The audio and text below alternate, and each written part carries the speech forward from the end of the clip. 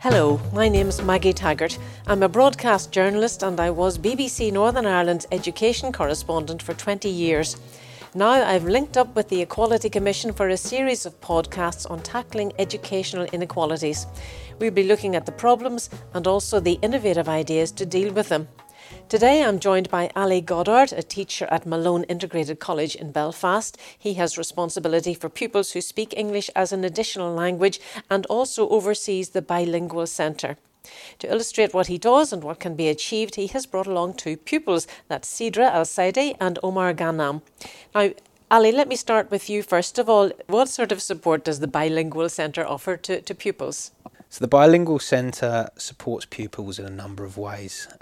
It would support pupils in terms of nurturing pupils, helping them to feel at ease, helping them to feel more comfortable, helping them to successfully integrate into school. And there's a variety of challenges pupils would face. Specifically, pupils might have witnessed trauma. They might have witnessed oppression and conflict.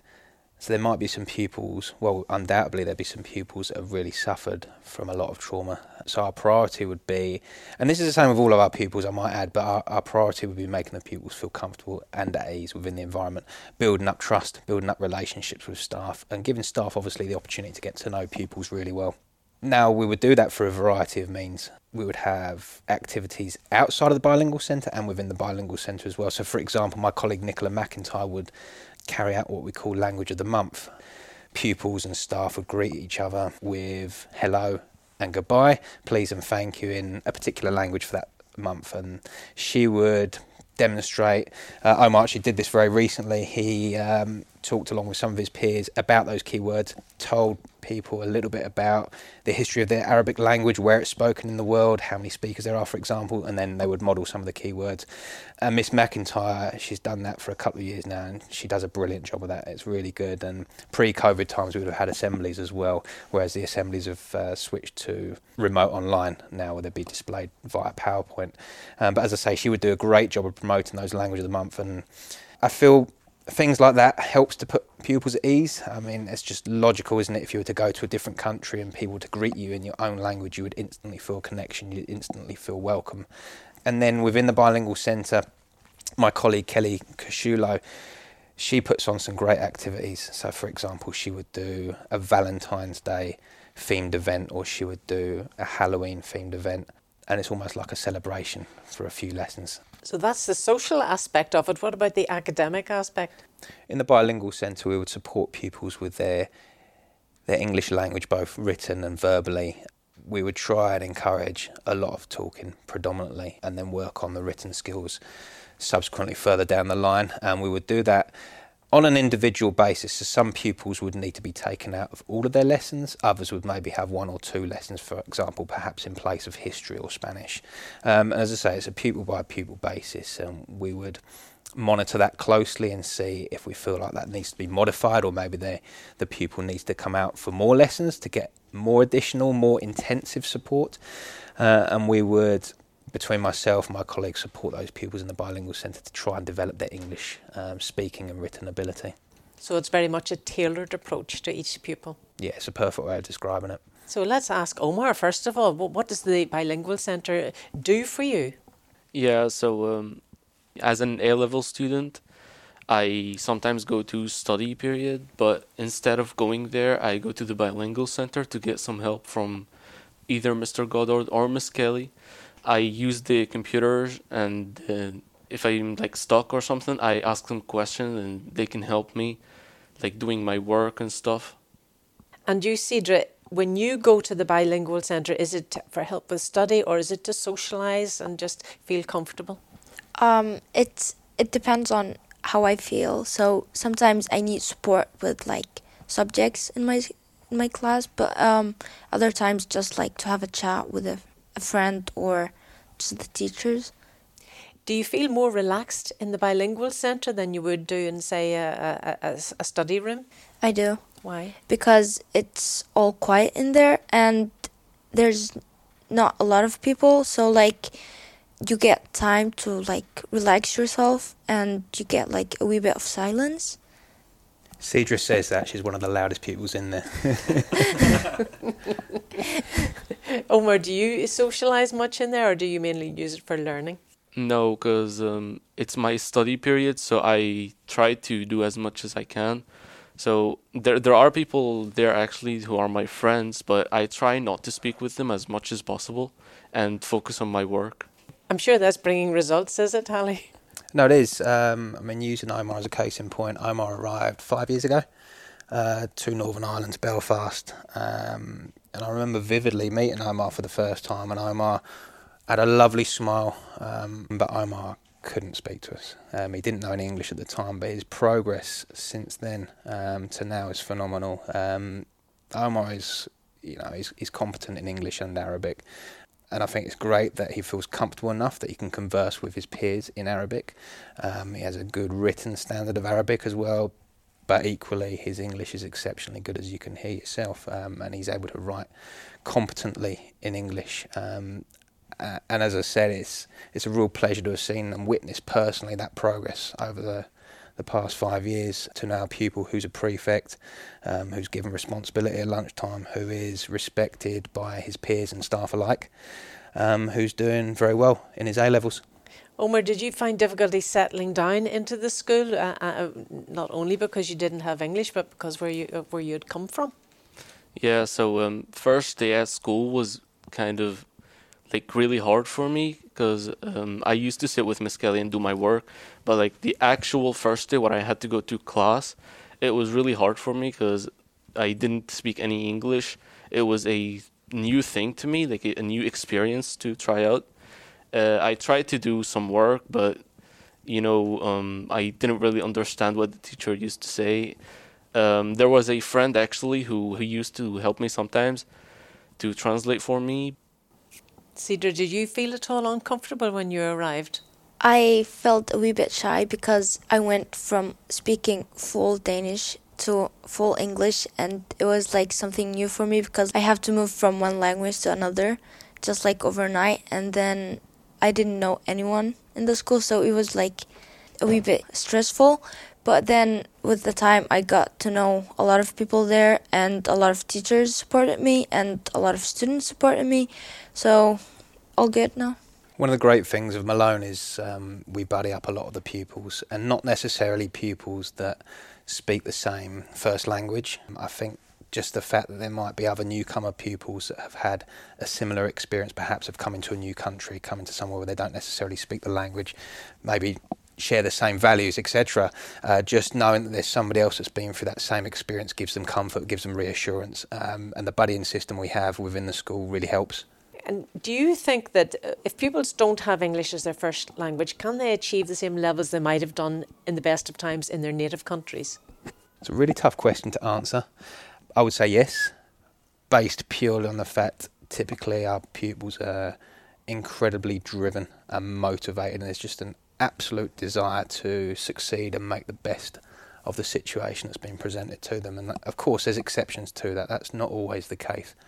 But generally speaking, our pupils, particularly our EAL pupils, are just an incredible desire and motivation to better themselves and to get the best grades possible. But there must be pupils who were never going to achieve a very high level of educational competency. Like our Indigenous pupils, there would be some pupils that don't necessarily go down an academic route, in the sense they wouldn't necessarily go on to sixth form and study higher education. There's some pupils that, put quite simply, are looking to go into the place of work at 16 years of age. And there's others that want to stay on and work through the sixth form to study their A-levels and go on to university. And we have had multiple pupils that have done that, both Indigenous and EAL. Omar, tell me, what do you think about if you'd stuck with Arabic in your home country? Would you have achieved as much? Arabic is a really hard language, I'm going to say. No, I don't think so, because the writing is really, really difficult in Arabic, even the reading as well. It would be really hard for me, and even if someone who doesn't speak Arabic goes to like a Middle Eastern country or like an Arabic country to try and learn Arabic, it would take him so much time to get to a level like this, like let's say 10 years to get to the level I am in English now. So you think you'll achieve a whole lot more? Yes. In the situation you're in now? Yeah. Let me ask you about the parental support, Ali. Do you have much interaction with the parents? Yeah, we do. We're fortunate enough that I can just lift up the phone and speak via an interpreter. So it's very easy to communicate with parents, albeit sometimes you have to wait on hold for 5-10 minutes, and obviously that can quickly add up in terms of time consumption. But no, in terms of being able to communicate with that facility, it's great, because obviously it's just a matter of contacting the interpreters to make those phone calls. And can you really encourage parents in the way they interact with their children, with homeworks and so forth, or is that not really possible? We would face challenges in terms of direct parental support with work specifically. I mean, the parents, in my experience, are very supportive in terms of encouraging pupils to engage with homework and complete homework tasks. In terms of actually supporting with the content of work, that becomes much more challenging. And what I tend to find in my experience is the pupils, understandably, would develop their English at a much quicker rate than what their parents' carers would. That's not always the case, there are exceptions, but generally speaking, the pupils would, just because I guess they're immersed on a day-to-day basis in English, and they've got peers as well speaking English and also their first languages. The pupils tend to progress a lot quicker in terms of their language acquisition. So the challenge becomes then, obviously the parents are supportive in terms of getting the pupils to do the work and to study at home, but it's much harder to support specifically with the content of the work. Obviously, you're not the only school in Northern Ireland which does have a big influx of students who don't have English as a first language, maybe sometimes multiple languages in the same school. They must look at your unit and say, that is what we would love, but they haven't got it. So what would you say to them? Well, I think first of all, yes, we're very proud of the support mechanisms we have in place and the support from staff at Malone and the nature of the pupils we have. But I think it's important to recognise that we are constantly learning. We're always looking to develop our practice. We're by no means the finished article, and we're always looking for ideas and for support and advice from other schools as well. And as part of that, we like to think we share practice in the area of EAL and the area of supporting pupils, and not just in Belfast, further afield. We have worked with schools in Dublin, schools over in England. And as I say, we're very open to ideas and suggestions as we look to continue to develop and evolve our practice. Looking into the future, do you have an ideal situation and an ideal scenario that you would like to have in the school? Ultimately, we want to continue to support pupils and continue to develop that support, and as I say, look for the best ideas possible in terms of best practice, with a view to pupils successfully integrating into the wider society, into Belfast, becoming productive and respectful members of society. And to tell you the truth, in my experience, all of our pupils are doing that, and their families are gaining effective employment, they're contributing, they're integrating positively. A lot of our pupils would play sport, for example, they'd engage with the local communities, they have both Indigenous friends and EAL friends as well. How does the bilingual centre interact and impact the rest of the school? I think as an integrated school with around 683 pupils, as recently as last week, that was the latest count. It's important to acknowledge that a minority of pupils, I say minority, is still talking a significant number. So around a quarter of our pupils would be pupils that have maybe been born in Belfast to parents that speak another language other than English, or born outside of Belfast. So as I say, there's a real mixture at the school. But I think in terms of the general benefit of the bilingual centre, not just in terms of supporting pupils, supporting the AL pupils, but I think promoting empathy would be the biggest, promoting relationships and an understanding between pupils, and challenging maybe misconceptions, challenging stereotypes. And I think for me as an Englishman living in Lurgan, it makes my mind boggle that I see there's a British end of town and an Irish end of town. And for me, I guess if I look at this with my experience now of living here for 6 years and working here for 6 years, I think the way to successfully integrate people in a society that can be at times polarised as it is here, the way to successfully integrate is by achieving that at school, if that makes sense.